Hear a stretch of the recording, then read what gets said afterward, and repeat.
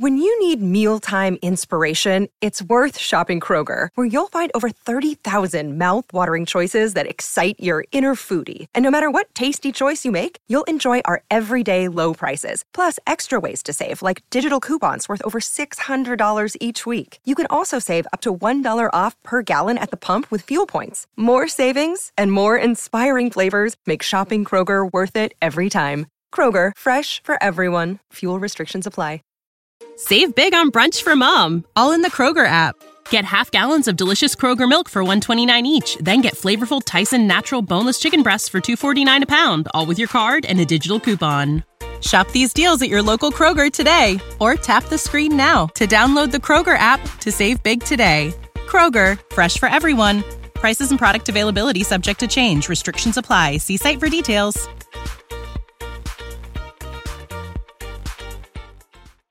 This is a More Than Just Podcast production.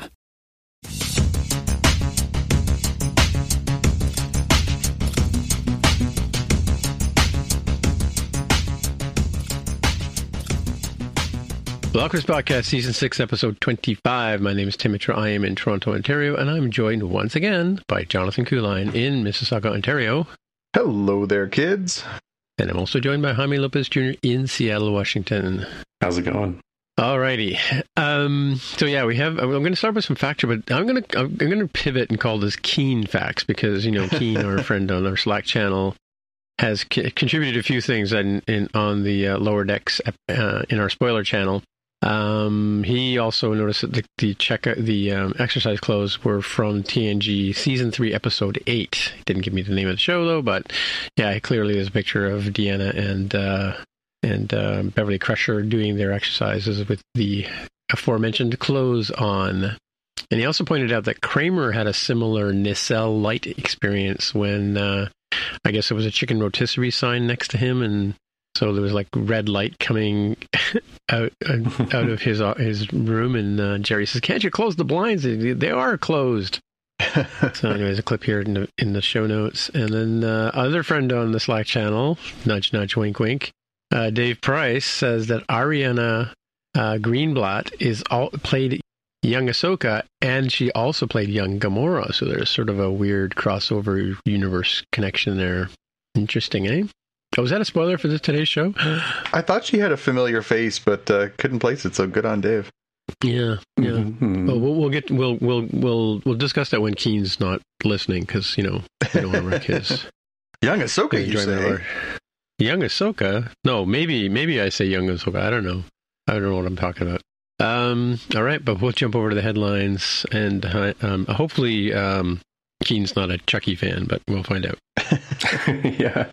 So this trailer that we'll have in the show notes is technically a couple of weeks old, but I had no clue that this had come out until my television said, "Hey, there's a new thing for you to watch related to Chucky." I'm like, "No, there's not, liar. I haven't heard about season 3. Well, guess what? It's season 3.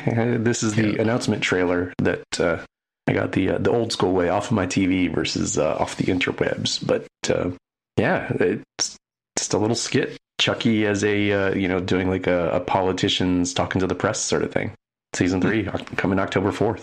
Do you know I have a connection to that season because I believe that our relative Justin, who does lighting, I'm pretty sure he worked on Chucky, and I think that Alex, my niece's friend Alex, was talking about being on Chucky as well. So I don't know if she's been announced yet, but maybe that's a spoiler. I don't know, but that's cool. Yeah, it's one of those shows that folks haven't seen before. It sort of has to bridge that sort of fine line between.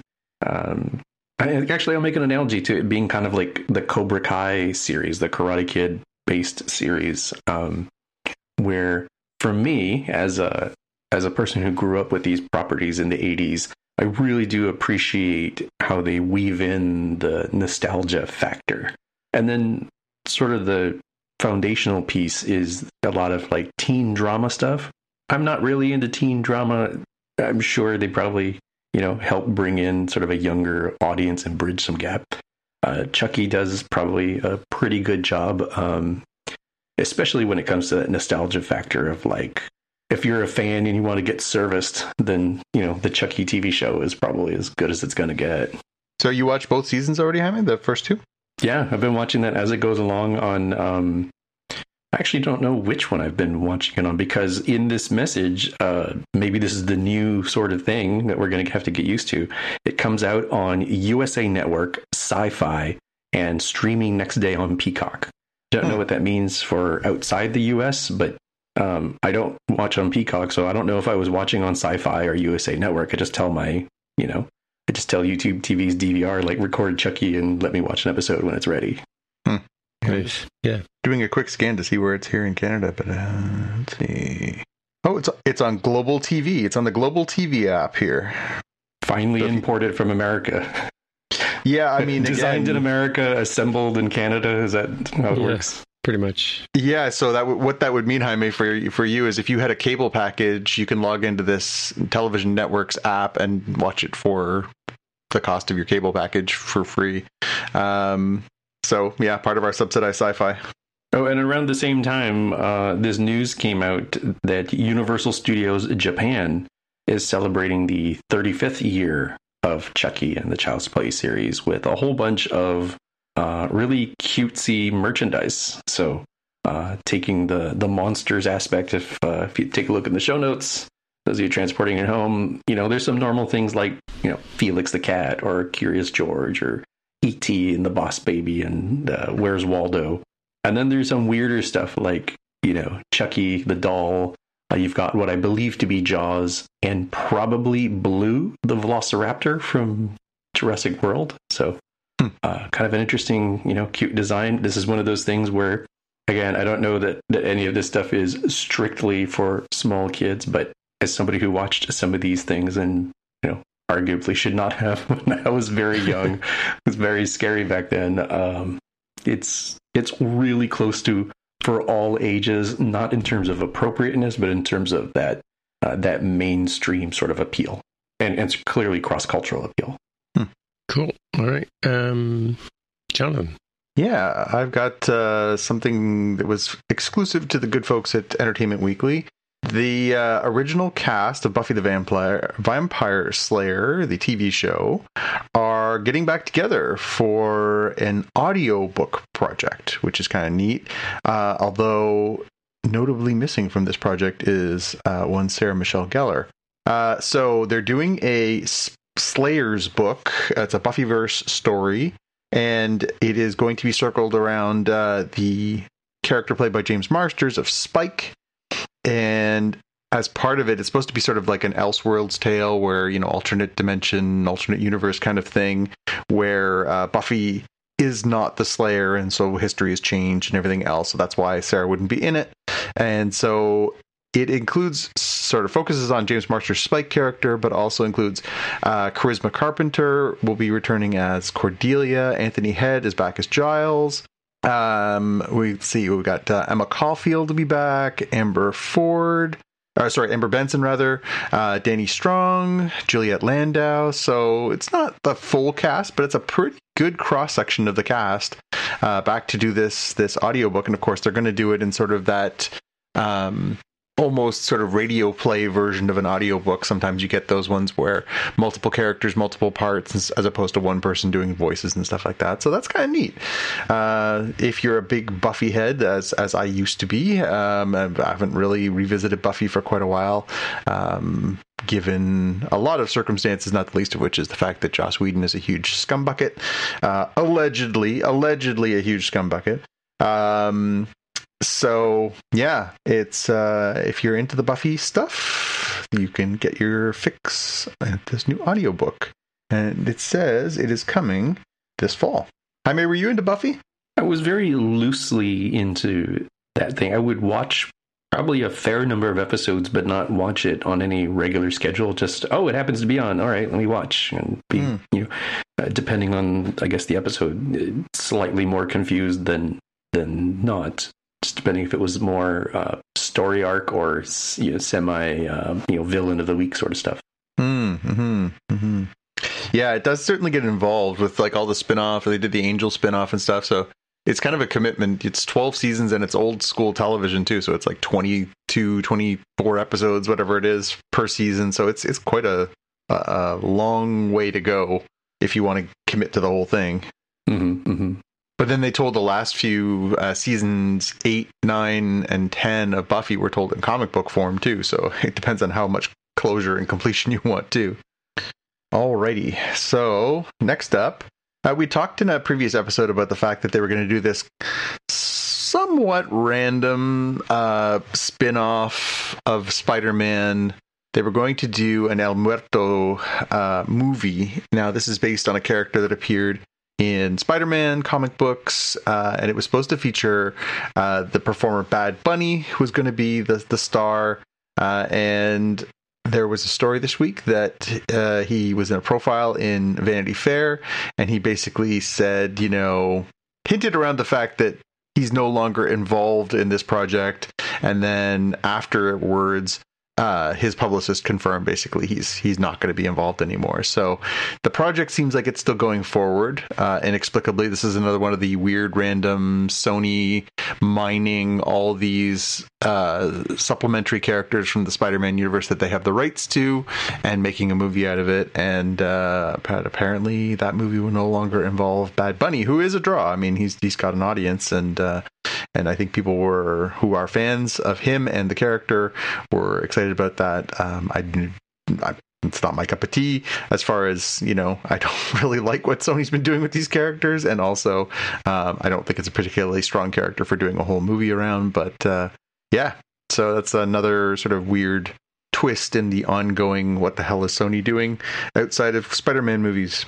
Well, I have no context. So I have no idea who the guy is even before.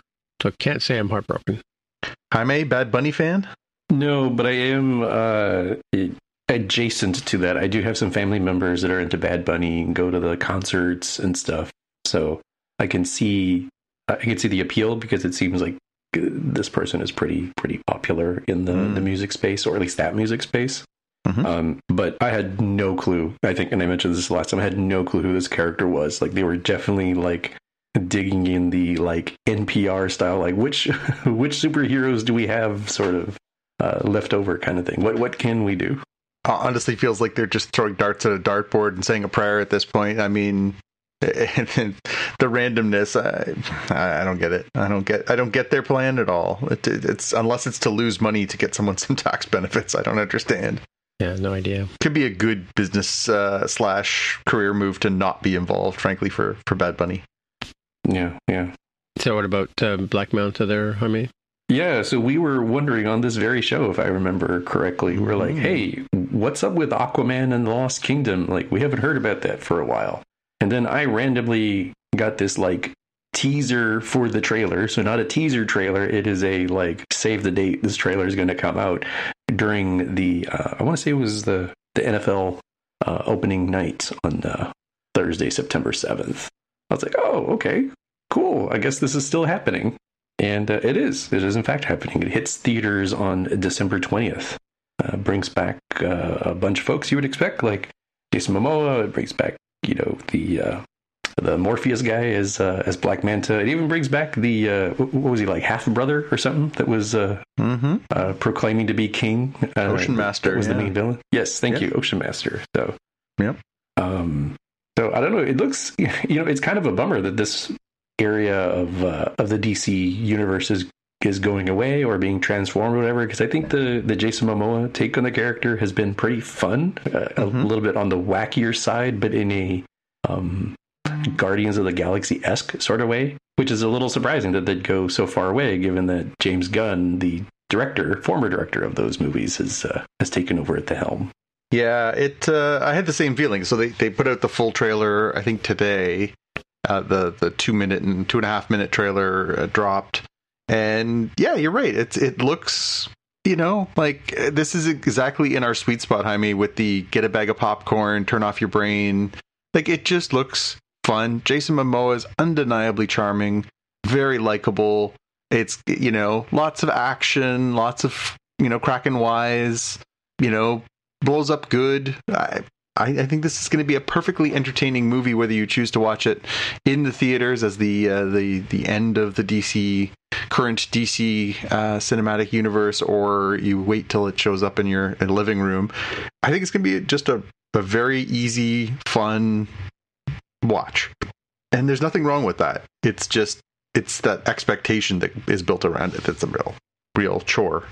One more. Okay, so this is my story of the week. This one is fascinating, and I'm absolutely curious to see where this goes. And I expect this story will break wider over the next few days as it starts to get spread into the mainstream media. So there is a comic book creator, a very long time comic book creator named Bill Willingham, and Bill is he's been making comics for my whole life, 50 years almost, and one of his most famous works was a Vertigo or DC Black title called Fables, wherein he took it's a similar concept to what Disney later did with Once Upon a Time. It's basically, what if the people who were in the fairy tales really existed, and not only existed but still continue to exist.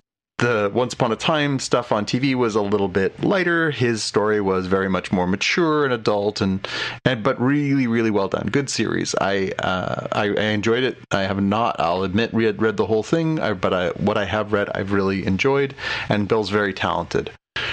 So this was part of a creator-owned project. So Bill brought the idea to the Vertigo imprint, and they made the series, and he did it for a long time, well more than 100 issues, a bunch of spin-offs, lots and lots and lots and lots of media content produced out of all this. Bill has apparently today decided to take a pretty drastic stage in trying to maintain rights that were afforded to him in his contract, which is to say, he feels like DC has not been, or Warner Brothers, DC / all that whole organization has not been forthright in, paying him what he's due as far as his royalties, as far as living up to the spirit of the contract and consulting him on a whole bunch of different aspects of it. And so he's decided to take a really dramatic step in that he's decided that since he owns this product, he is going to make it public domain. So he felt like he could not get into a protracted legal battle with DC over these rights, to try and exercise his rights as the creator to get the rights back so that he could self-publish or sell the rights to a different publisher or do whatever he wanted. He said, I'm 67 years old. I'll have a link to his Substack in our show notes, and I highly recommend you read it. It's fascinating, fascinating read. He basically said, I'm 67. I'm not going to spend the rest of my days and my money fighting a massive corporation in court to try and get what is mine. But one thing that is crystal clear to me is I have the right to do what I want with this. And so I've decided to make this a public domain project. And so he does not have the right to give anyone else the right to publish it. But what he's doing by making a public domain is saying anybody can use these characters in any way they want. They can do these projects they want. They can't reprint the stuff that already exists. That purview falls still under DC or Warner Brothers. He can't. But what he's saying is you, Jaime, could be like, hey, I want to write my own Fables story based on my enjoyment of Fables and publish it.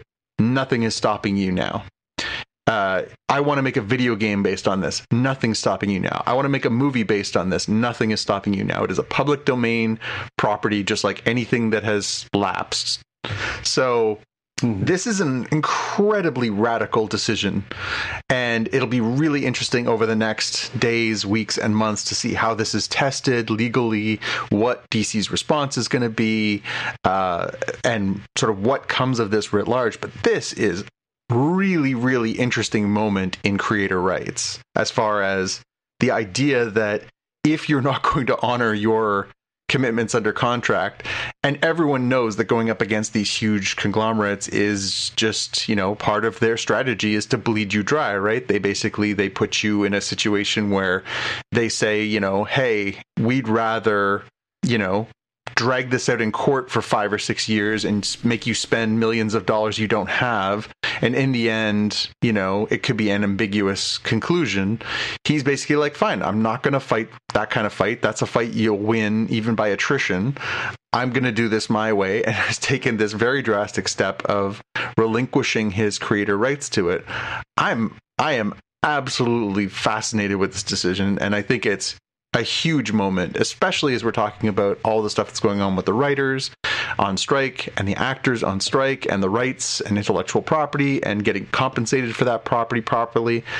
I supremely endorse reading this Substack of Bill's and seeing what he has to say here as to the decision-making process, what was at stake, why it was an issue. He's written quite a long piece here. He put out a press release today, so he's let people know. I have not seen it crop up in mainstream media, but those of us on the comic sort of side of things have been trading this around all day and commenting and weighing in.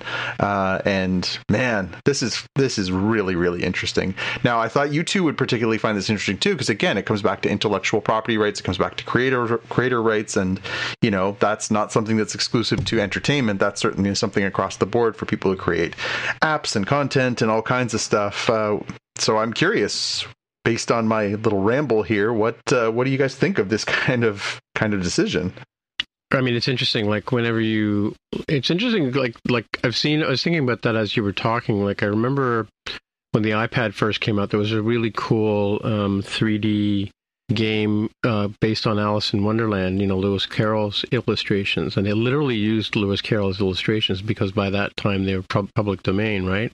And I think there was a Winnie the Pooh one now that I think about it, but, they were, I'm thinking here, I could, totally do like an app with the content from Fables, or figure out, not the actual stories, but maybe go grab a couple of issues and read them and get the gist of it. And then, like you said, come up with something, because that's half the battle in coming up with something that people will be interested in, is something that already has an affinity with the product that they like, right?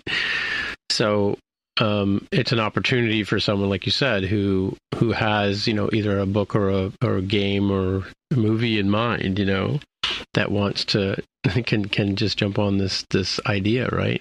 And have almost an instant audience. Like it's almost like that, there was a movie with Eddie Murphy where he was running for office and he chose the name of a dying or dead incumbent. The distinguished gentleman. Yeah, and he chose his own, like he chose a name, and his campaign was the name right? So it's interesting. It's interesting to do that. I mean, it's kind of an opportunity for someone who's not necessarily creative to come up with their own sort of idea, universe, and whatever to do that. So it's an interesting thing. And to be honest with you, I mean, like we've talked about this 1,000 times before, but most of the works of a lot of artists are built on the shoulders of other artists that they've borrowed from, and as Picasso always claimed to say, be a thief kind of thing, or steal ideas and build on them, So it's a long tradition in art, and whether you're the Romans taking over the Greeks and changing the name of their gods, or, you're Picasso borrowing from Cézanne, and, then people borrowing from Picasso, and so on and so forth, right? Yeah. It's not, I mean, if conglomerates were around in 1910, 1911, when Picasso was starting up, it would have been a whole different world, right? Yeah. Well, and it comes back to the idea of the League of Extraordinary Gentlemen, which was a really terrible film, but an incredibly good book by Alan Moore and Kevin O'Neill. The idea was to take all of these characters that had returned to the public domain. Really? Mina Murray from Dracula, Alan Quatermain, Dr. Jekyll and Mr. Nemo. Hyde, Captain Nemo, exactly. So they, and initially they, in one of the later books, by the time it had lapsed, they included James Bond, because James Bond is actually technically in England has lapsed, so depending on the rules of the country, but yeah, I think same idea, right? Like once these things enter public domain, that's what happened with Winnie the Pooh this year, right? Winnie the Pooh is officially public domain as of this year, so now we're starting to see there's I think we talked about the Winnie the Pooh horror movie that came out and stuff, so right, it's basically it's jumping the gun on that by saying, hey, Fables was going to be public domain in 75 years after Bill Willingham's death. Well, Bill's just pressed the fast forward button on that and said, you know what? Why wait until, the year 2100? I'm out. And go nuts. And, as far as a raised middle finger to these corporations that control and, again, use the legal system as weapons and shields, this is an interesting reaction to that. Now, obviously, in the long term, it could cost Bill a lot of potential earnings and stuff like that. But at the same time, it's as a statement, as an artistic statement, man, that is just putting them on the table. Yeah. What about you, Jaime? I think you all covered a lot of the impact. I'm still kind of shocked that this was even a possibility, that the rights weren't in the hands of DC, that this sort of nuclear option is even available to the creator. So that's pretty interesting. I think it's going to be tested. That's for darn sure. Because right now, I'm sure DC is probably their legal department is probably in full speed trying to be nipping this in the bud before people start trying to take advantage of this project, and they may well start slapping people with cease and desists. And what do they call it when they use the law to basically stop people from is it chilling effect? They all basically start, if these people start popping up, their own fable stories or whatever else, they'll slap them with cease and desists and stuff to try and get them to stop before they can get out of hand. But yeah, it's fascinating, absolutely fascinating. So we're at that part of the show where we talk about something Star Trek related, and this week we're back again with another episode of Lower Decks, Season 4, Episode 3, In the Cradle of Vexion.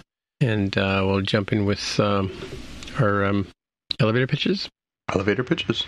Mine is if you want something done right, do it yourself. Yeah. Which is totally not true. We had two managers go rogue and decide to take over, right? You guys, what are your elevator pitch?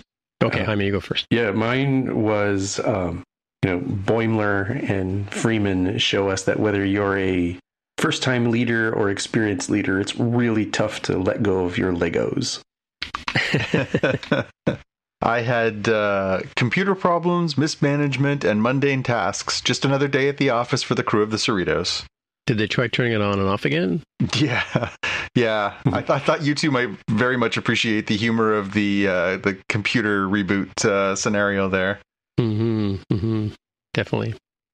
So this was a real three-hander, right? Each storyline kind of had its own legs. The A plot, B plot, and C plot were kind of almost given equal time.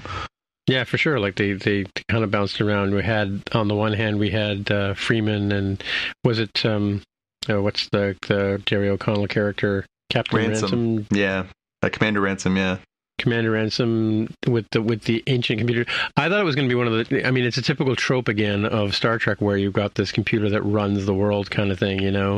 I thought it was going to be like, well, it kind of was, I guess, the computer, where the computer goes rogue and or it controls people. There was Landru in the original series. I don't know if there was, there was the one where the computer kind of run, or the tribal people, and Kirk gets hit over the head and forgets who he is, and the one where Wesley where Wesley breaks the law and they want to kill him and steps stuff. On the grass. Yeah, exactly. Yeah. So that kind of so that could have been that, and it does happen that when, I mean, they had a problem with the computer because it kept like it would make tea hot or iced tea hot, or it would make it snow in the middle of summer and that kind of stuff, right? So that's why Freeman steps in to fix it, and of course she's into legacy computers, so she decides, I know this is Unix, I know this, just like in Jurassic Park, right? And somehow she, I don't know, pushes the wrong button or something happens and it actually takes the whole system down, right? Which is true because back then systems were that fragile, right? Yeah. Then on the other hand, we had what's his name? Boimler was given his first lieutenant assignment where he was given the task of, this very dangerous thing. I love the interplay between him and what's the name of the girl? Vulcan T'Lyn. She had some of the best lines in this show for sure this week. Oh yeah. And so they had a plot with the ensigns and stuff like that. They're trying to, and he wouldn't let them. thought it was too important for them, or he felt guilty about letting them or bossing them around. And then then we had Beckett and Rutherford and Tendi were given the task of trying to, and the course is going to be like not just one Easter egg, but 10,000 or 20,000 Easter eggs in these isolinear chips, right? That they have to find the one that's bad, right? Yeah. So they walk into a room and it's full of isolinear chips, right? And no data to be found. No Mr. Data, no. Well, that was it. They ended up having to be the guys, right? So they played with some nice tropes here. So the in-universe saying, like, are you sure you want us to fix this thing? Is not like taking over the population or enslaving you in some awful way. Like, like we should turn it off. There's some fun stuff around sort of the absurdity of some things. Like I'll just go with my two quotes that seem to sum up a lot of the various tropes that were being played with here. To Lynn telling Boimler that your caution is warranted. Statistically, ensigns serving under recently promoted commanders are more likely to experience death and or dismemberment. And or dismemberment, yes, exactly. Which, we've definitely seen that on shows, and at the very tail end, Ransom says, you never forget your first death. And then something like, it only gets more dangerous from here. Yeah, it's kind of rite of passage, right? Yep. Yeah, cool. So Pew Pew, there was all kinds of weird things happening, like, clouds, frozen clouds landing on people. I think, what the part where Beckett has to keep the commander busy while Rutherford and Tendi kind of run around with their laser scanners, and that was kind of a bit of a Pew Pew action in this one. There wasn't much fighting going on, right? Yeah, I had the Boimler part of this because the volcano shows up and it's spewing lava everywhere, and they have to undo everything he just did, and there is the chance of death. I had that one as my pew pew just because it felt like the most potential for a death, and actually does end in somebody's death twice. Jaime, what did you have for pew pew? I did have the regenesis in general of like stuff just going wild on the it's not quite an Easter egg hunt, but I did write down that the planet Corozonia is kind of like a Dyson sphere meets Halo in terms of look and feel and how they handle and interact with it. I think it's called a Ring World. It was a book called Ring World where the original orbiting ring. Yep. And I still have to ask, where did they get the materials to build the ring from? Because surely they would have upset the balance of the Earth or the planet they were on. No, they just strip mined the nearby planets in a horrible act of destroying the environment. Yeah, and which if you did that, it would also upset the balance of your universe as well, right? But as we all know, that's why it's kind of raining and getting hot and burning down and stuff right now. Yeah. Climate change, right? That's the one.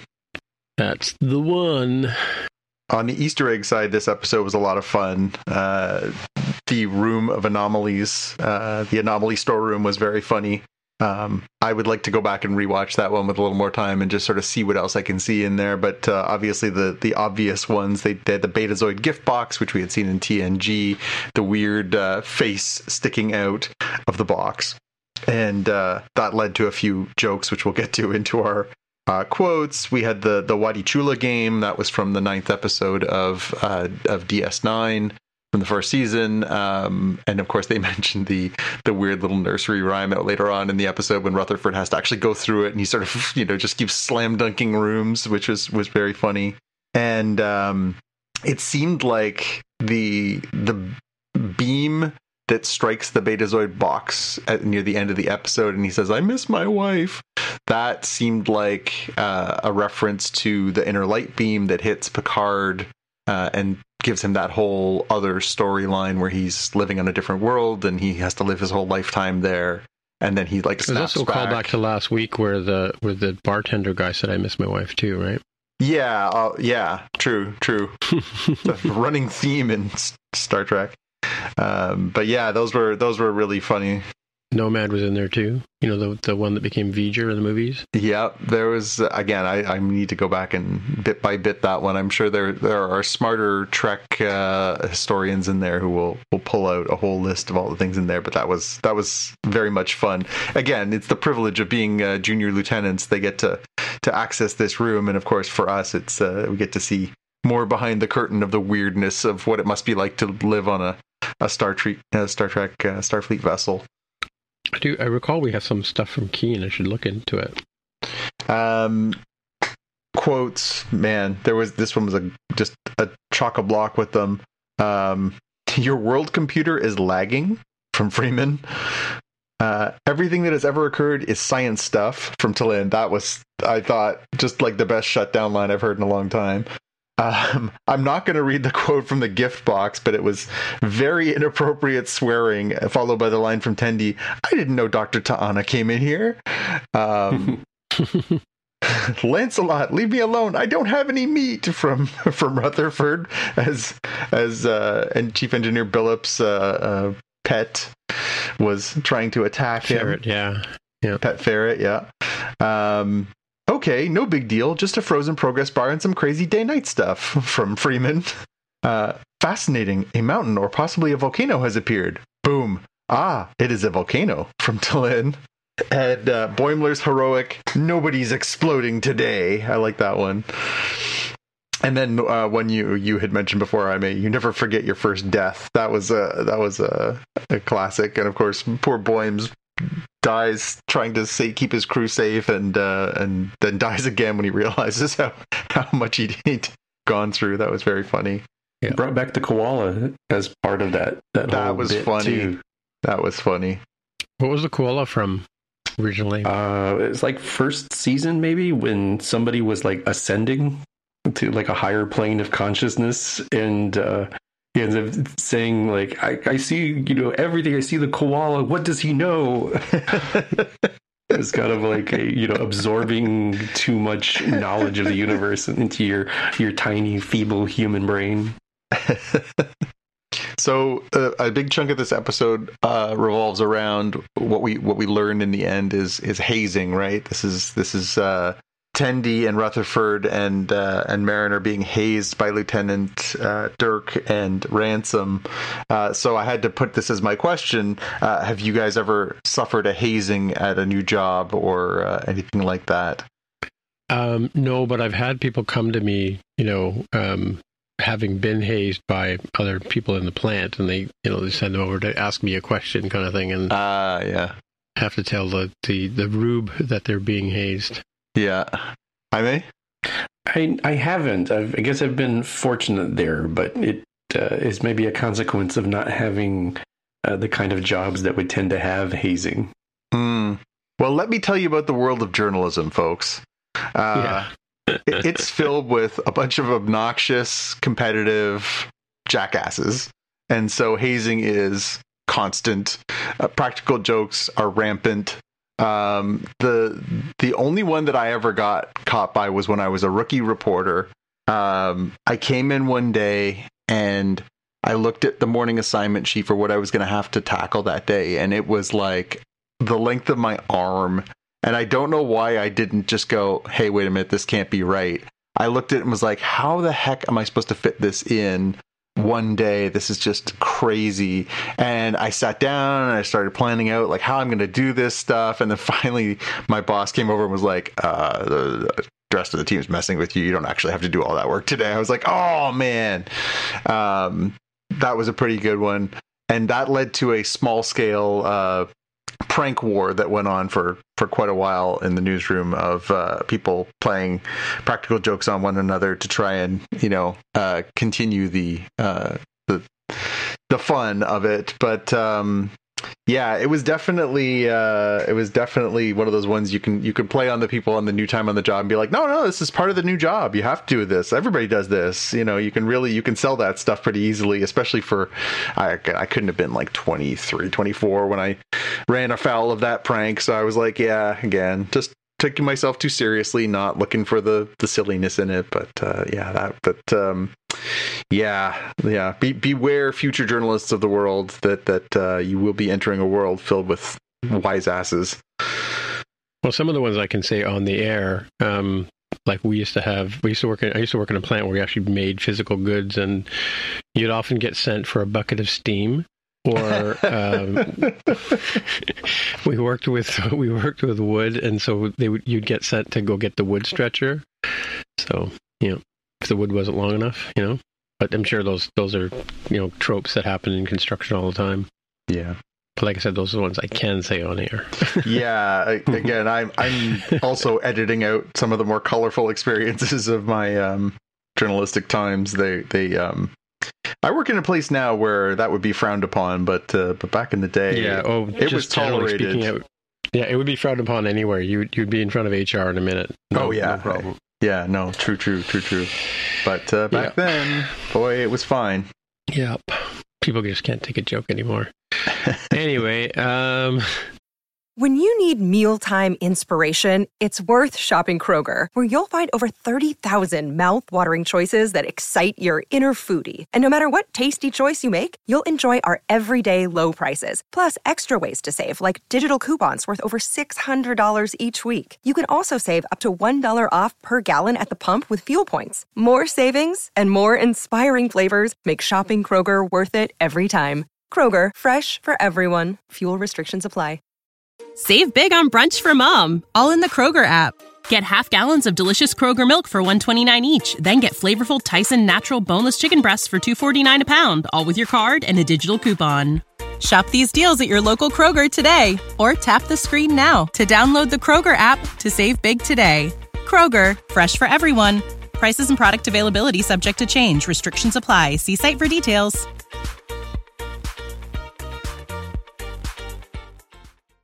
Let's move on to Ahsoka. Speaking of not being able to take a joke. So we were at part 5, Shadow Warrior. Shadow Warrior? Yes, okay, I guess so. So, yeah. What's the pitch? I'll go this time. So, I had, sometimes a hero just has to fall into a pit with a Balrog or a nasty Force Ghost, just so they can rise again as Gandalf, Ahsoka the White. Ahsoka the White, yeah. Oh, yes, true. The costume change, yeah. I think mine would probably be something along the lines of, like, I mean, it's a typical part of the hero story, part of actual legends. I think even the Bhagavad Gita has a story where a young prince is taught by Krishna that sometimes you have to go to war and you have to fight, even though you're a peaceful person, right? So, and the name of that person was Arjuna. And over to you, Jaime. I went with a much more plain, straightforward one that Hera and crew desperately trying to find Ahsoka, who is fighting for her life. Yeah, you could also say, I haven't taught you everything. That could be another good line. And that was a good line in the middle of this show, right? So we talked in previous episodes of our podcast about how accessible or inaccessible this Ahsoka series has been. This one is just riding an absolute razor's edge, because if you have seen Clone Wars and you have seen Rebels and all of the Dave Filoni-led part of the Star Wars universe, this one was a cornucopia of goodness. If you haven't, definitely. And all you've seen are the films and maybe a few of the TV shows, it still offers you a ton of value as far as, who Ahsoka is, her relationship with Anakin, what has sort of had, what has that stick in her bum been this whole first few episodes of this? Why has she been so sort of standoffish and weird? So as far as sort of both in the narrative of this 8-episode series, as well as the larger Star Wars universe, for those of us who are in the deep end of the pool, this was a killer. This was an absolute killer episode. You really get a sense of, the reason why, we've been saying, like, wow, it's funny, Rosario Dawson's portrayal of Ahsoka has been really kind of standoffish and acting kind of weird, not like the character that we knew. But then we really hadn't dealt with her character of Ahsoka since she found out that Anakin became Darth Vader. And this is the fallout of her finding out that Anakin was Vader that she was afraid if she's part of this long legacy of people who are flawed, that she must also be flawed. And that line from Balin Skull in the last episode, your master's legacy is one of death and destruction, that really hit her where it counts. She really felt that way, that she perhaps was as prone to being, making those kinds of horrible mistakes that could lead to catastrophe the way that things did for Anakin. And that's why she was not necessarily a great teacher for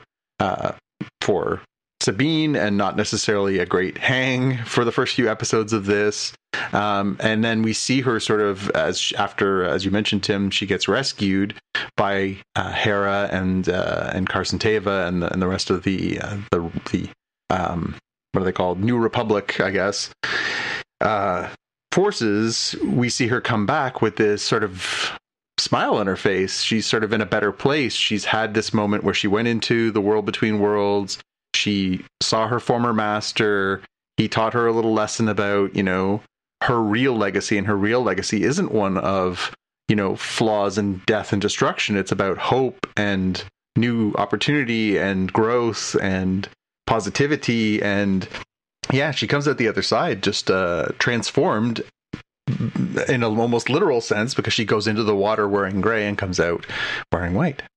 Well, I mean, so there's also the one thing that people wouldn't know, and they didn't really cover it in this one. I think she mentioned it maybe a couple of episodes ago, that because she was accused of something really heinous, right? And the Jedi Order turned on her, if you remember, right? Yep. And once she was found to be cleared, she said, "Screw you," and left. So this also, the whole series could be called Ahsoka, the Reluctant Jedi, because for a while there, she was hiding after Order 66 too. Like, she had to run around in the books and some of the series where she couldn't tell people who she was, and what she was doing, and she had to be real careful about using her powers. And she did occasionally, and they would find out, and then she'd have to move on, kind of like the fugitive in a sense, right? But it was really interesting to see here, and she does mention for the people who haven't been playing along. But this is the Clone Wars when she comes back as the young child.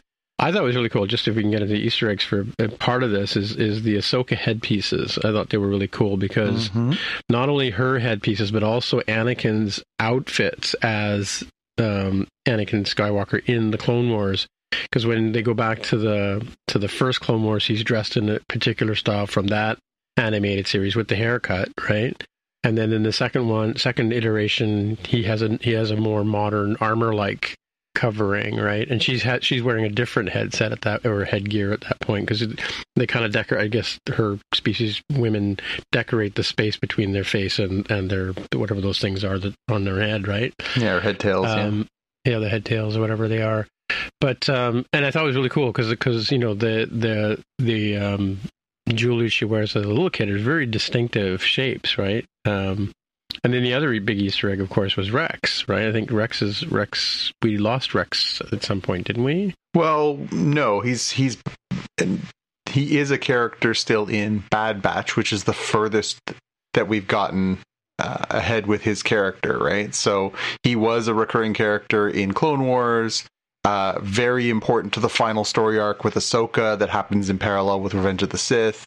And then from there, we see him in the Bad Batch, and then from there again we see him in Rebels, and they have confirmed that he was on the Battle of Endor, so that is canon. He was still alive as of the Battle of Endor, so in theory Rex could still be alive in this era. I think we were some of us hardcorers were kind of hoping, because the relationship between Rex and Ahsoka is one of the pivotal ones in Clone Wars that does carry forward into Rebels, because she puts the Rebels in touch with Rex and Gregor and the remnants of the survivors who had gotten the chips removed from their heads, and they become critical in helping some of the key moments in Rebels too. So yeah, it was nice to see Rex, and it was certainly nice. It was Tamira Morrison actually doing the voice, and was it? Okay. Yep, and it was really nice to see those glimpses. We see him both as Captain Rex on the Battle of Ryloth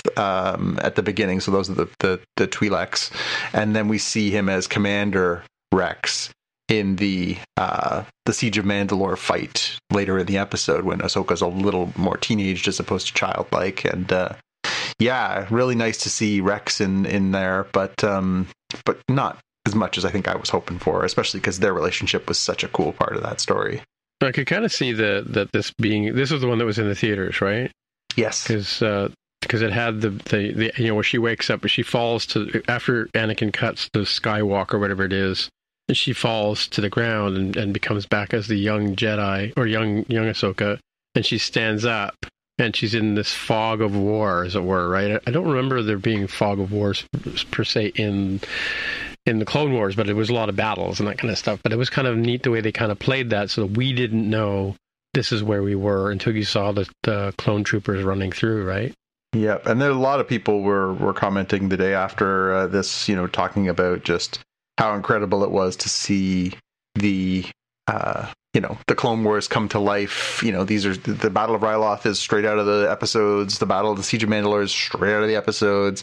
To see the Darth Maul loyalists, Mandalorians in their uniforms with the spikes on their helmets, and the Ryloth, the Twi'leks on Ryloth, running into battle. I couldn't make out whether that was supposed to be Ayla Secura, who was a Jedi from that species at the beginning, or if that was just supposed to be a troop or something like that. But that was kind of interesting. So, yeah, it was really an interesting little trip down memory lane for Clone Wars fans.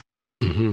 So you want to go through Easter eggs? I mean, there was probably way too many for me to count. I mean, the obvious ones we talked about, obviously Rex, and actually Tamara Morrison coming back and doing the voice. Battle of Ryloth, Siege of Mandalore we talked about.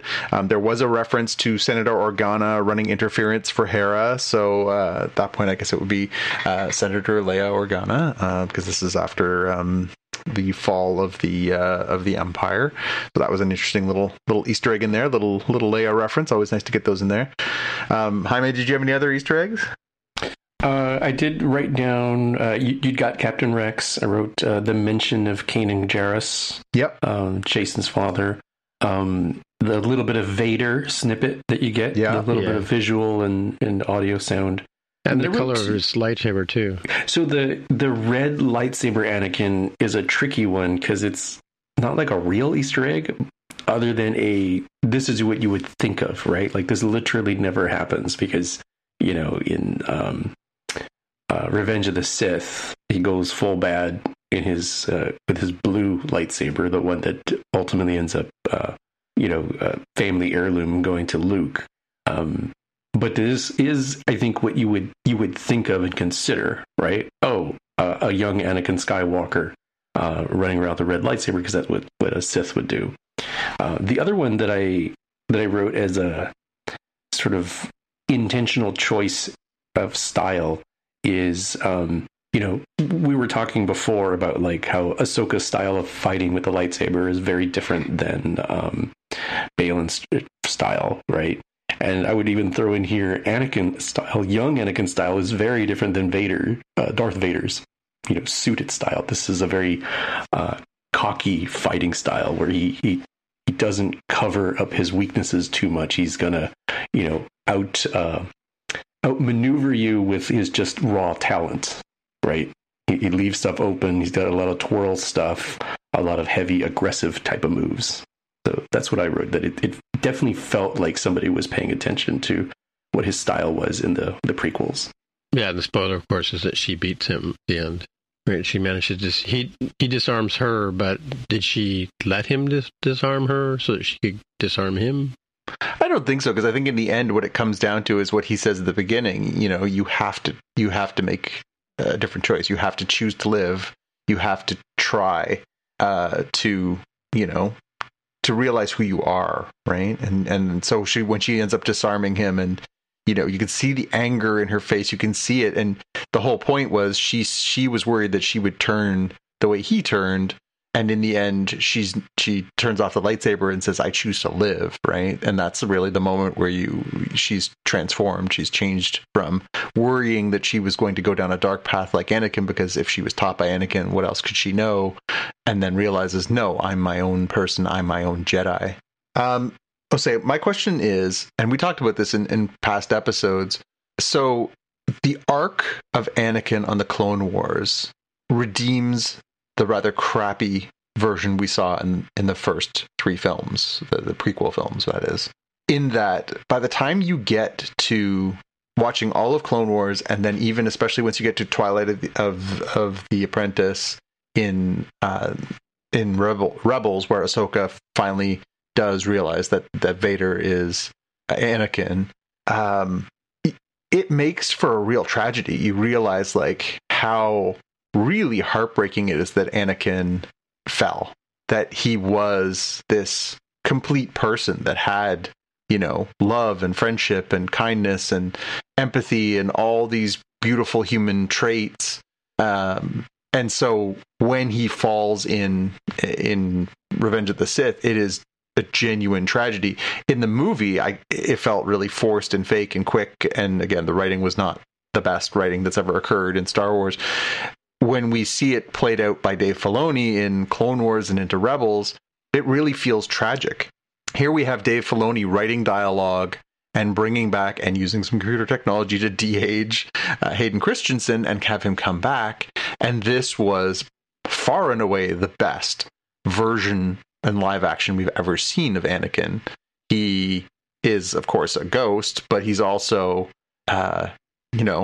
he really feels true to the character that we've come to love through the Clone Wars, and not the one we were kind of mercilessly mocking for the first couple or the second couple of live action movies for the prequels. Do you think that this is a nice sort of bow on the redemption of Hayden Christensen / Anakin Skywalker? I think it's more important for Ahsoka's growth, right? Because she doesn't actually get ultimate closure, because she, at the very end of it, she turns to ask him a question and he's gone, right? So she doesn't actually get to ask that final question that she wants to ask, right? But she did go through this lesson with him, which is what the whole point of this sequence was, that she had to learn that the prince's, the Bhagavad Gita lesson, that you can't always win with peace, right? Sometimes you have to go to war to get peace, right? Or to get to move on. That's just the way things are. But and I think that was the point of this, is that she had to make the choice to live, right? And that was the lesson here, was that she had to get to the point where she's either going to let him run her through, right, and move on to the wherever Jedis go when they die, or she was going to take this lesson, learn from it, and then go back and be a better Jedi person, human, whatever you want to call it, when she becomes Ahsoka the White, right? Mm-hmm. What do you think, Jaime? This is kind of an interesting sort of turn for the series for me, that I'm kind of trying to pull it all together. So I've, seen some of Clone Wars to try to interpret this. I don't know how literal some of this is, right? Like the world between worlds. I can definitely think that some of this ends up being sort of relative to like the Force is everywhere, and there's different ways of consciousness and being, and then trying to take that into, like, you could totally believe in a do you remember the movie Contact with Jodie Foster?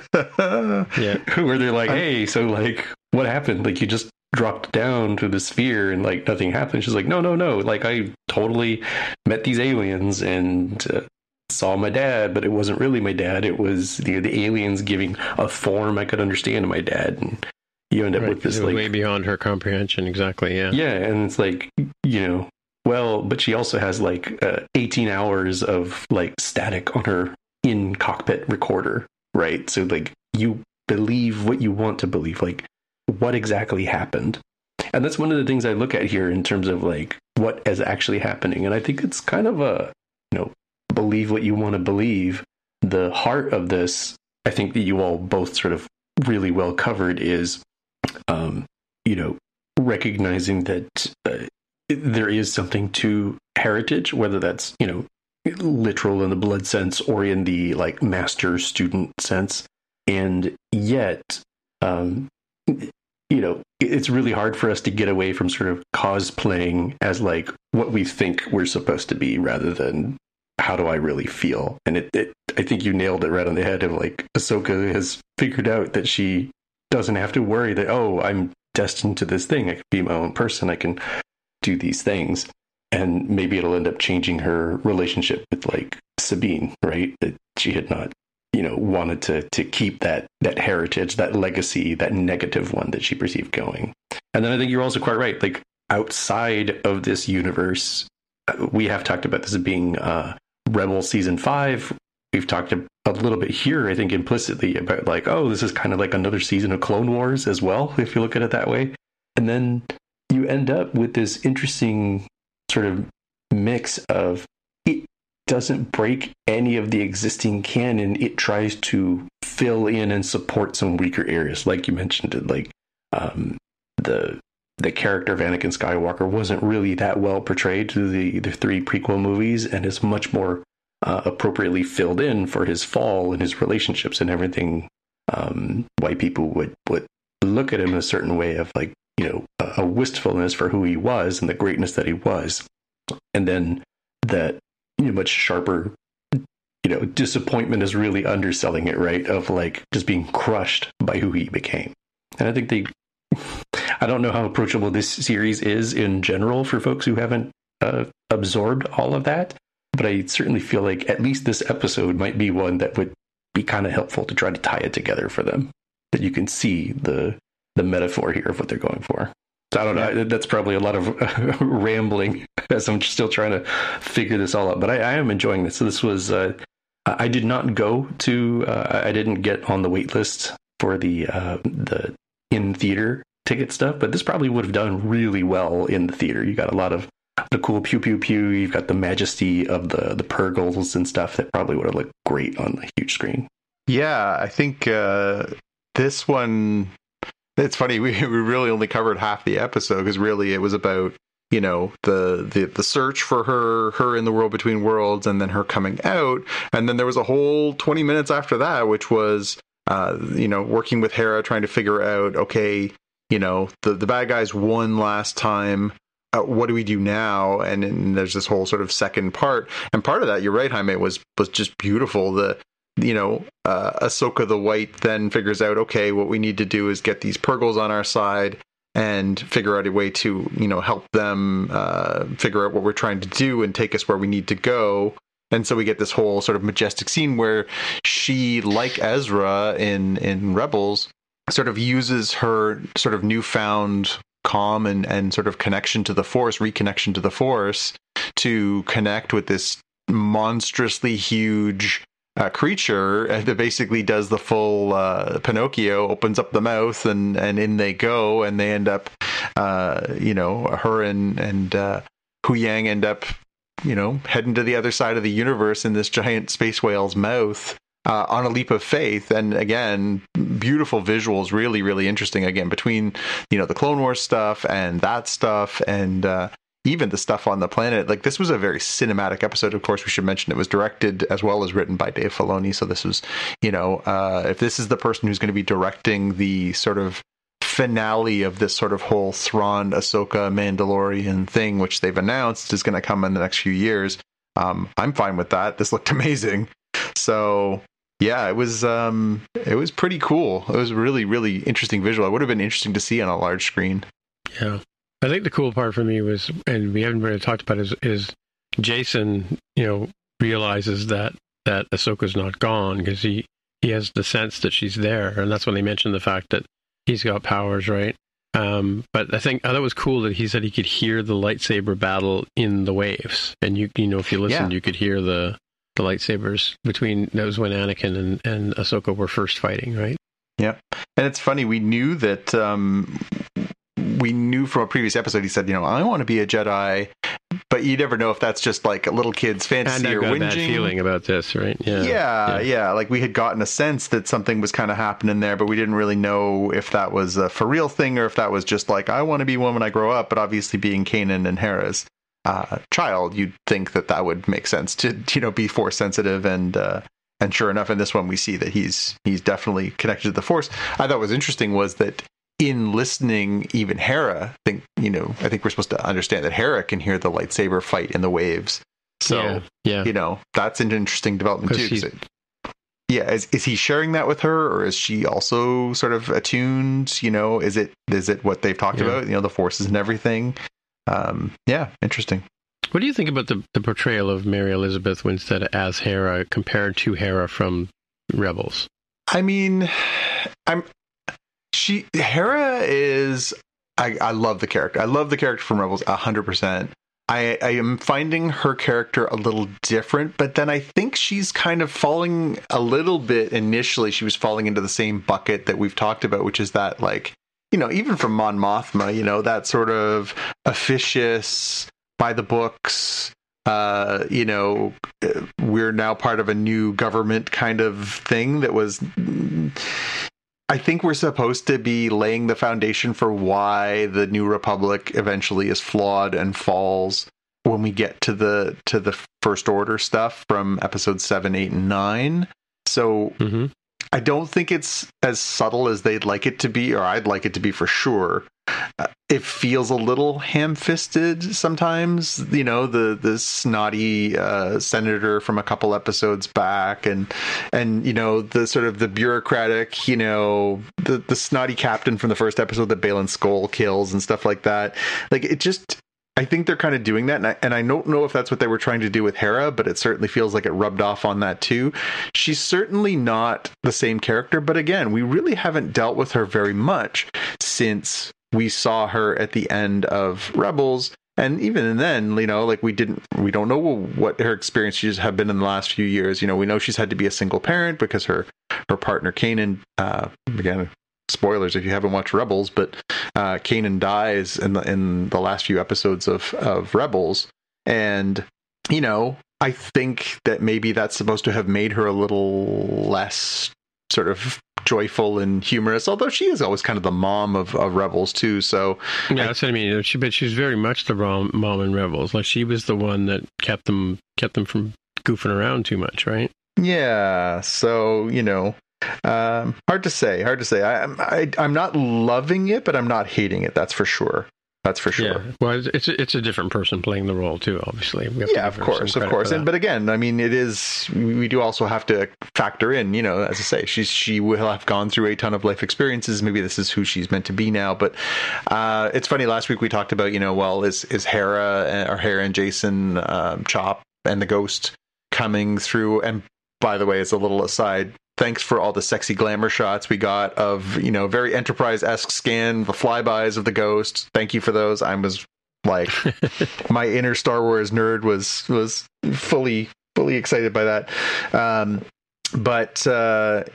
think, she's gone through a lot of life, right? She's gotten a lot of experience in the time that we had since we last saw her. And, you kind of got to allow for some changes and some growth. I'm not talking about the character. I'm talking about the portrayal, right? I'm not talking about the character. I'm talking about the portrayal. So I think they're intertwined. I think it's hard to know what her instructions were versus how she's choosing to play it, right? And the same thing. We saw that with the first few episodes of Rosario Dawson. We were all kind of like, it's not quite what I was expecting. It's not quite right to what I think of the character. But now we've kind of gotten through these first 5 episodes, and she's really had an arc where you sort of realize, like, oh, what was going on in her head that was keeping her being a little more muted and a little less joyful, and the character that we've come to love through the many animated series so far. It's all intertwined. She was really, holding herself back from, feeling that connection and emotion and joy and things like that, because I think she was afraid she would be led down a path that Anakin went down, and that she would, I think she was doing a lot of self-reflection, and hence she was a lot more muted. Okay, well, now that we know that, it makes the first few episodes completely logically why she was playing the character that way. But for the first few episodes, we were like, man, she's kind of stiff, right? So, yeah. No. All right. We'll do some quotes. One is never too old to learn, Snips. That's from Anakin. You do things your way because you care. This is why people like you. That's Hu Yang to Hera. I thought that was a very sweet way of describing who she is. Ahsoka, within you will be everything I am, all the knowledge I possess, just as I inherited the knowledge from my master and he from his. You are part of a legacy. And it's, if you follow that train backwards from Ahsoka, or even from Sabine back to Ahsoka, back to Anakin, back to Obi-Wan, back to Qui-Gon. Qui-Gon's master was Dooku. Dooku's master was Yoda. So that is quite a legacy to have carried forward. All of those characters, yes, including Yoda, are flawed. Are flawed and complicated people. So interesting way to bring that all full circle. Ahsoka's, of course, great line. I choose to live, when she defeats the ghost of Anakin. And I don't know how you score this, but we're losing right now from Hera. That was there was a very Empire Strikes Back moment in this one too, where at the very end, Ahsoka and Hu Yang are inside the Purgle, and they're about to fly into hyperspace to the galaxy further away, and she sort of says, don't worry, we'll find them. It was very much like the end of Empire Strikes Back. It's that, we're down, but we're not out kind of moment too, where Lando and Chewbacca are taking off and leaving Luke and Leia behind. In this case, we're leaving Hera and Chopper and Jason behind. So, yeah. Any other quotes stand out? I'm mean with mine. The one that I wrote down was Jason's, "Don't you hear it? The lightsabers." And then for some reason that made me ask my big question, which is, does Jason end up training at Luke's Jedi Academy? That has been raised in a few different places I've seen it, and it is a great question, is if he was destined to do that. I hate to think that they introduce these characters that, meet a tragic fate, but at a certain point, logic dictates that would be the case, right? I mean, there's only so many, went out to get some milk and came back and said, "Oh my gosh, the temple's burned down." What happened while I was gone? Yeah, coincidentally, Grogu isn't there now, because we were worried about Grogu when he got dropped off before, and then it turned out that, Grogu's path was actually back with Din Djarin. But yeah, it's always going to come up when you meet young, Force-sensitive people. Hey, Broom Boy get killed in this? Like, who else died in this brutal slaughter by the Knights of Ren that we've seen glimpsed in the sequel trilogy, right? So, do we know that Broom Boy got killed? No, we don't. But in theory, the idea in The Last Jedi was that there was Force-sensitive kids all over the place, and those kids could, whatever. So, but that kid would have existed later, to be fair. So I'm just saying there are kids like that who are Force sensitive who would have ended up in Luke's academy and would have ended up getting slaughtered. So, right. My question that I had for this one, which is in here somewhere. I know I had a question. Yes. Did it live up to the hype? This was an episode that they deliberately put into movie theaters, that they explicitly said, this is a thing, get ready. Did it do everything for you were looking for? It was an enjoyable episode. I mean, I did enjoy that part of it, right? It was one I would go back and watch again, because it had a lot of tie-ins to a lot of nostalgia and, fan servicey in a sense, right? Mm-hmm. And a good sort of object lesson. I mean, I think that, I don't know about you, but Darth Vader was a badass, right from episode 4, right? Mm-hmm. He was meant to be the Black Knight, kind of and they kind of softened him in Return of the Jedi by having that sort of moment with Luke at the end, right? As the Death Star is being destroyed. But Anakin was a whole different game. I mean, they messed him up. They messed up the character, with the first movie that Hayden Christensen was in, because it was so badly written. This and of course, he was a really interesting character in Rebels and Clone Wars, right? Like you said, they redeemed him in that sense, right? So it was good to sort of see him and to see Hayden Christensen portray him in this particular point where he's the Qui-Gon passing on the knowledge. He's the Obi-Wan passing on the knowledge, right, to the younger Jedi, right, to the Padawan. You know, metaphorically and literally, because she actually is a 13-year-old kid at one point, right? Yep. I thought it was pretty good. I think you can get really far with the Anakin Ahsoka stuff, and it definitely feels like the sort of thing you can put on a novelty cup or novelty popcorn tin. Yeah, people will get it tattooed on their butts.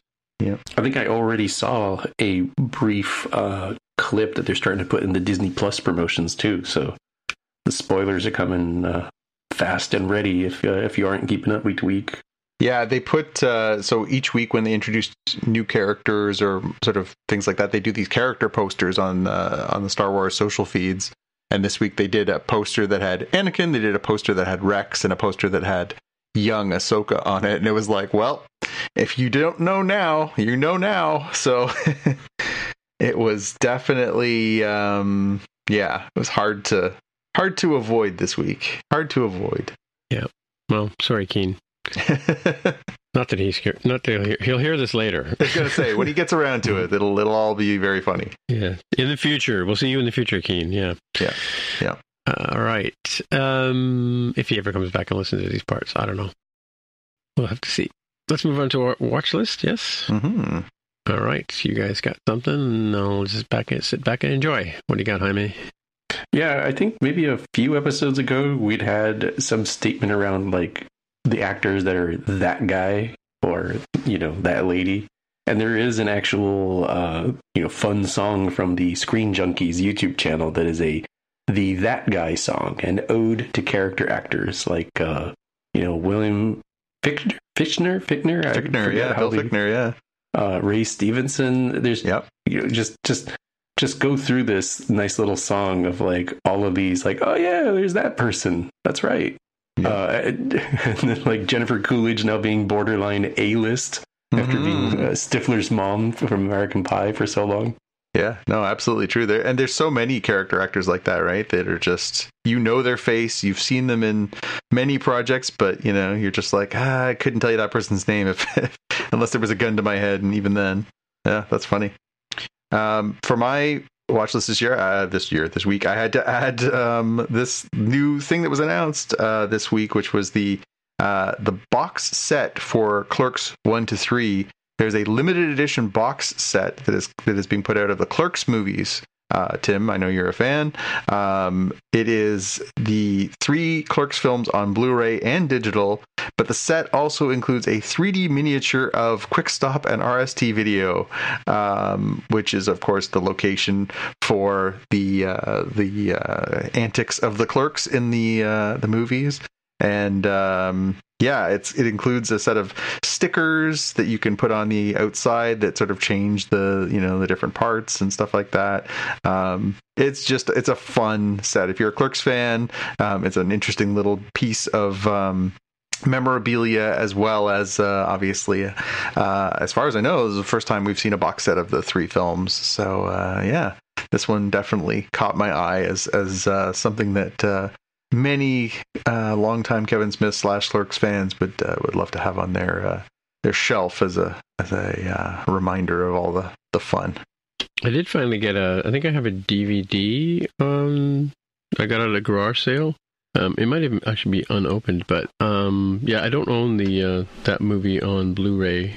I don't know if I own it on a downloadable as well, but yeah, that certainly is interesting. Yeah, I think I have it in pretty much, I know I have the original VHS. I have a bootleg from back in the day that contained the alternate ending on VHS. And then, of course, the original DVD had all the deleted scenes, including the alternate ending of Clerks 1. And then I have the 10th anniversary set that came out that included just a ton of behind-the-scenes stuff, all kinds of goodies on that one. And then I have the Blu-ray as well of Clerks. So pretty much every iteration so far. I don't think they put out a 4K version as far as I know. And I think the all-time accomplishment for you and I, Tim, was that we got to see an original print of it in the theater as well. So The uncleaned actual film print of it was a different experience as well. Yeah, and we saw Kevin Smith roll out the third one recently. That's true. And I got to meet Kevin a few times, and he's a lovely soul. All right, well, I guess that's it for another week. So, Jonathan, if people get in touch with you, where would they find you? You can find me on Twitter/X, and Instagram is @JPK News, or you can find me on YouTube at youtube.com/@JPK. All right, and Jaime, if people can get in touch with you, where do they find you? I'm on Twitter as @DevTheHair. All right. Well, my name is Timitra, Timmitra, on the Twitter machine, on the X machine, on the Blu-ray machine, Blue Sky machine. What else? All the other machines. That's where you'll find me. Until next time, we'll see you in the future. Bye. Bye. Bye. You've been listening to the Spotcast podcast. If you want to find out more about the podcast or see the episode show notes, visit the Spotcast website at spotcast.com. You can get in touch with us on the website or follow us on Twitter at Spotcast. If you have feedback or questions, send us a tweet with the hashtag AskSpotcast. If you like the show, please consider recommending us to a friend, writing a review on iTunes, or pledging any amount at patreon.com/Spotcast. You can find details on how to help us on our website, spotcast.com/sponsor us. Thanks for listening, and we'll see you in the future.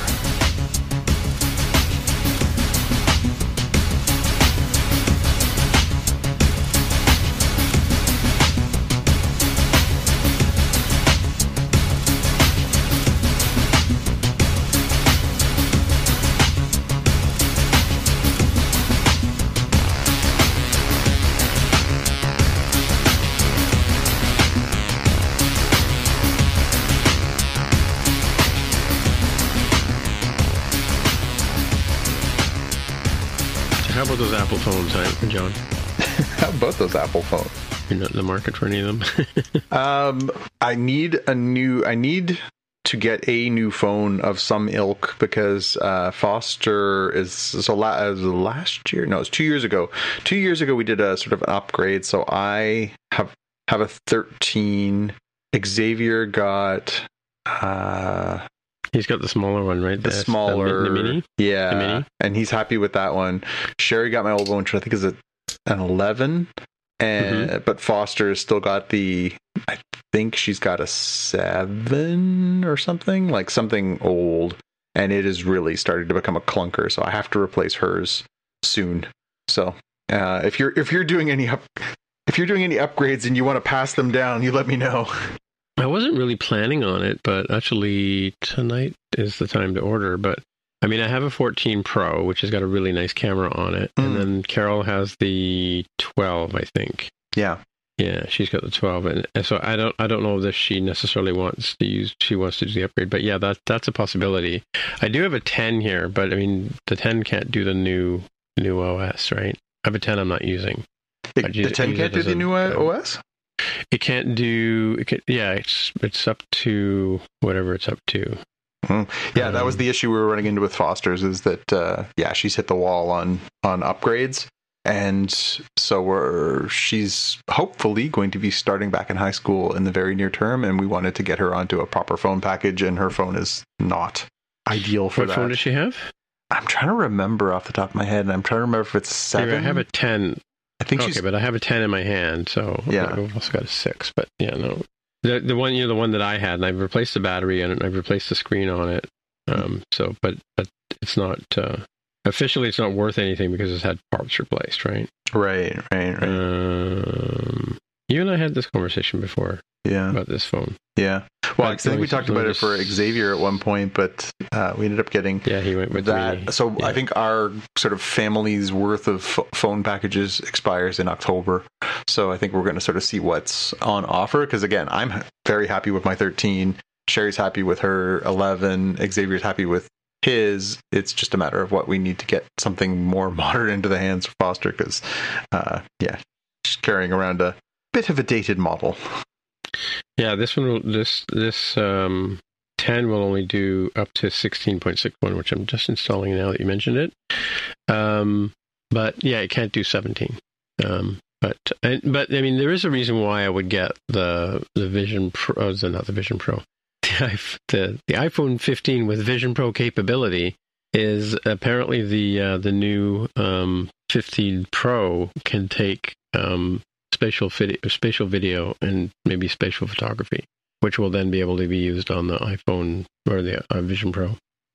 Yes, that would be the only reason. Other than and the 5x zoom, right? So, I was really disappointed when I went to the 2 concerts recently with my my 14. I know I used it at the Cure concert, right? But I was finding inside it. I mean, maybe they've changed the camera software or something, but I was finding that the blacks were coming out kind of gray. Mind you, I was sitting way back. I was like at the very last row of the floors for Clapton and sitting in the 300s for Gabriel, right? So, yeah, but so I had to go into the videos after the fact and make them darker, like because the blacks weren't black enough, right? So yeah, I still have to upload those videos, but cool. Anyway, yeah, that's the name of that tune. Yeah, so we could talk. It depends on your budget, right? So yeah, I mean that's it. We need to figure out. I don't know what's like. Can you get subsidized phones anymore? Like I don't know if you can do that unless you get the lower ones, right? I don't know. I feel like I subsidized this one, but I can't remember. It's been a while. The problem with doing these things every couple of years, you're like, what's happening again? I said it's the problem with doing this every 2 years. You're like, what the hell was I doing 2 years ago? What did I sign up for? What kind of why am I doing this? Well, I finally paid for both of my phones, right? Like I just did the last payment on the 12. I bought it through Rogers. So the 12 is paid for. The 14 I bought outright. Because I decided I want it. I mean, even though I'm staying with Rogers, right, for now, I don't want to be beholding to them, you know? Yeah. I don't know if they're giving me any better deal because I'm bringing my own phone, but I mean, I've learned this from Mark and Jaime that just buy your phone, right? Like, Jaime, you buy your phone outright, don't you? I do. Mm-hmm. Yeah. And Mark was on that plan that they have in the States. In the States, they have the Apple upgrade plan thing where every year you can get the new phone. Bastards. Yeah, I seem to recall. You have to pay for that, though. Now that I think of it, I think Sherry bought me this phone so that we could do the pass down, because I think I paid for Xavier's, she paid for mine, and then we just sort of spread it all around. But this one has been excellent because not only is it a 13, but I got the 13 with the largest capacity, so it's been such a lovely thing. I use iCloud, so I don't need to have the space anymore. I never fill my phone up. Yeah, but the flip side of that for me is that I don't have iCloud, so I didn't have to spend any money on iCloud, so that's nice. Yeah, well, we did because we didn't matter. We were always up against I got to throw some stuff out because we're always running out of space. So we just bit the bullet, and then then we get the Apple TV and everything with that, and the fitness, and I'm just going to go and look up iPhone storage here. Yeah, so I have a 256, right? But I'm only using 125. Yeah. So I've got a 1 terabyte in this bad boy, and I think it's about more than half full.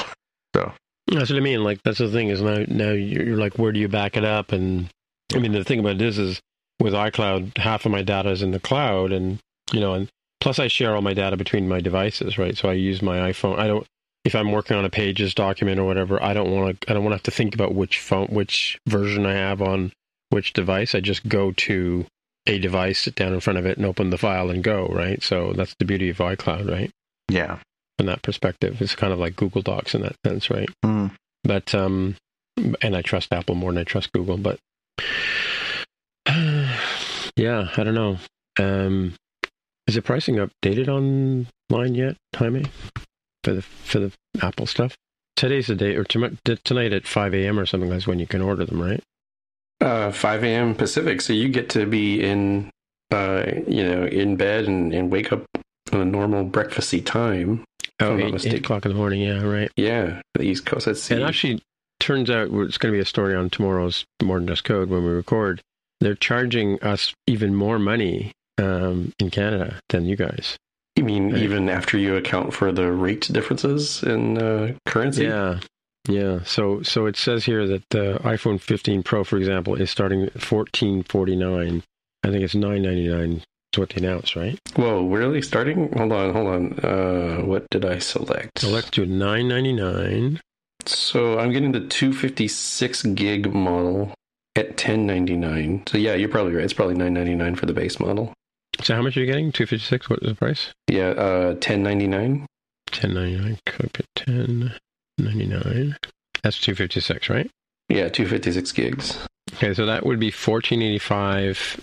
65. So $14.85 with the exchange. Let me. I'm sorry. Are we talking? Here. I may have misheard you because there's like a lot of different models. I'm getting the 15 Pro. I'm not getting the Pro Max. Yeah, no, I'm talking about the 15 Pro. Okay, good. No, I wanted to make sure I didn't miss the Max. Seriously, what other phone is there? There's only that one. Let's go with blue titanium. Okay, so yeah, so for me, so yours would be $10.99, right? $10.99, yeah. Mine would be $15.99, so a whole $500 more. That's crazy. Oh no, sorry. $14.85 is what yours would convert to in Canadian dollars. Really? I've just typed it into Google, $15.99 CAD to USD, and it tells me it's $1,184 US dollars, which is higher, yes, but not as high. No, it's $14.85. Is the current exchange rate. Which number are you converting? Are you converting? You told me $15.99 CAD, right? $10.99. Oh, $10.99 right. USD first? USD is $14.85 Canadian. Mm-hmm. Yep, 14. Yep, $14.85. Apple's charging another $110 for that phone. Yeah, they're charging $15.99. Is there a not to make it too political? Is there a blame your parliament sort of thing? Yeah, there's always a $50 something or other like cost to get across the border kind of thing. Pay off the border guards, I guess, for the truck. You know, it's coming by ocean liner. That's what it is. Remember they mentioned that in the show. It's no longer coming by air. They're going to ship it up by boat. Have to go down to the Panama Canal, go all the way upside of Florida, come in down the St. Lawrence to Toronto, right? Yeah, I'd have to think of like what the funniest and dumbest way of like I don't know, going out through like the Hudson through like the American side. And then circling around in international waters, making a little loop, and then coming right back into the Hudson and doing port right on the Canadian side.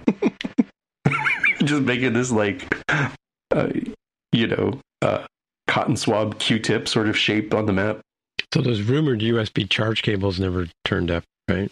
The colored ones. I would have thought that would be an iMac thing anyway, right? Like, I bet what's going to happen is all the keyboards and everything are going to go USB-C too now, right? I think I did see an article of, like, here are the things that are still remaining for the lightning cable. Yeah. You know, if you wanted to get into, like, deep state conspiracy thoughts, you'd be like me who says, wait a minute, how come my lightning cable starts fraying the week leading into the Apple event? Total coincidence? Is this, like, probably nearly decade-old thing, or was it timed? Yeah. Well, if I do a trade-in, I might actually be able to get some money for my 14. Yeah, you'll probably do pretty good because my 12 Pro is getting what? You're getting a trade-in on that? Yeah. What's the trade-in value? I'm getting a trade-in credit of 360. Oh, yeah. The trade-in values are always low for me, I think. Yeah, it's always going to be lower than like going on, Kijiji or OfferUp or Craigslist or Swappa or something. But for me, I just don't want to deal with the hassle. I just want to get an empty box from Apple, wipe my device, put it in the box, put it in the mail, and be done with it. Yeah. Did they give you the phone first? They must do, right? I think most times I've gotten the phone first and then the box like a day or two later. But I'm pretty sure I've gotten the box at least once slightly earlier. I'm sure they probably like ship them out at the same time. The phone comes in a slightly premium shipping option compared to the empty box. That's like whatever the cheapest thing is. So I guess it depends on your local postal service and or UPS service. How much were you getting for your phone trade-in? $360 for a 256 gig 12 Pro. Yeah, I would get $780 if I traded mine in, and so it would cost me $819 if I didn't if I traded it in. I mean, it's almost like you have the iPhone upgrade program anyways, if you think of it as like you're leasing a car instead of actually owning it. Yeah. As long as you keep... Well, I can also do a monthly payment too, which is what I started with last year. I did a monthly payment, but I paid it off halfway through the year, right? So I thought with Rogers, I had also, with Carol's phone, I had done the trade up program, but I guess not. I don't know. Let's check with that one. Rogers is always fishy, especially on the day of ordering. They're always like, "Oh, we have no information. We don't know anything. We're dumb." And I'm like, "Yep, you are." Yeah. All that's kind of moot because I'm still, obviously Jonathan needs a phone for his family, so. Oh, we'll get there. Right, John? We'll get there. Yeah. All right, this is a good phone. I mean, this phone I have here, it's purple. Does that matter? Mauve, or whatever we call this? I don't think my daughter will care what color her phone is as long as it's more functional. Oh, this is more functional than yours, right? So it has a dynamic island and all that stuff, too. Yeah.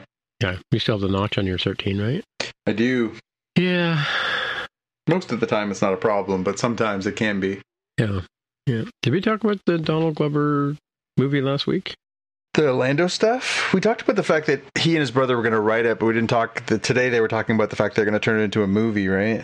They're actually going to do a movie instead of a show. Dave Price just posted it in our Slack channel, which people could join, right? Yep.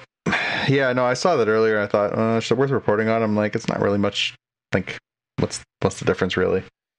I figured we had more bigger fish to fry with a lot of Ahsoka talk, so I figured there's no point in really getting too far into the weeds on this. Yeah, did we give Dave credit for, I don't remember, did I give him credit for his fact-check thing? Yeah. Yeah, Dave Price? Okay, cool.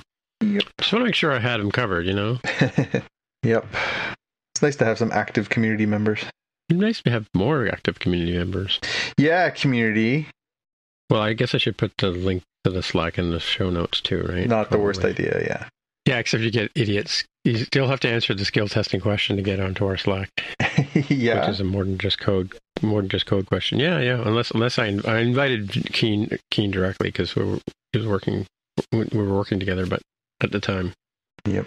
Anywho, one of my colleagues at Kai is she is an Uber nerd as well, and she and her husband, they do a lot of cosplay. So for Fan Expo, for Ottawa Comic Con and stuff like that, they do a lot of stuff. And she is a very, like my mother, very talented costume designer. And so she and her husband and a group of their friends all dressed up as characters from Lower Decks for the Ottawa Comic Con last week. I'll put a picture into our Slack channel. But she dressed up as Dr. Ta'ana, including full makeup and the fur ears and stuff like that. Her husband was Shax. Oh, really? Yeah.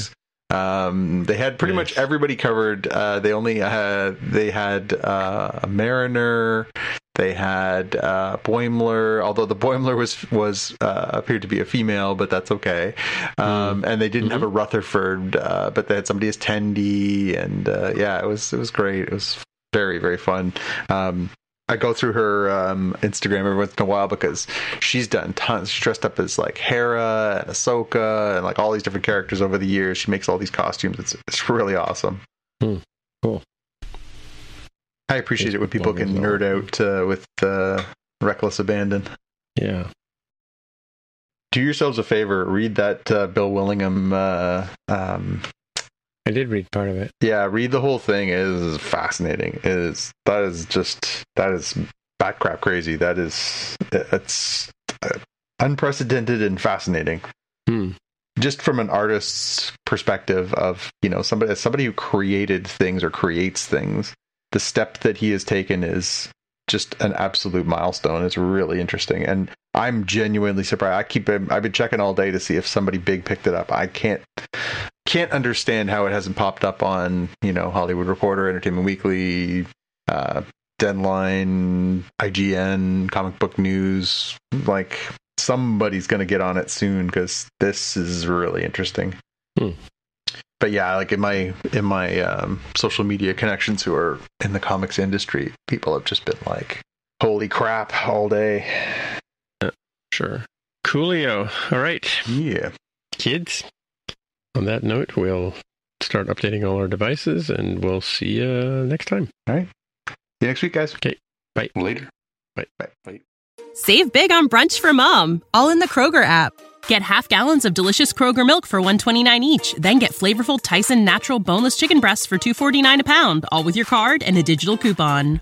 Shop these deals at your local Kroger today, or tap the screen now to download the Kroger app to save big today. Kroger, fresh for everyone. Prices and product availability subject to change. Restrictions apply. See site for details.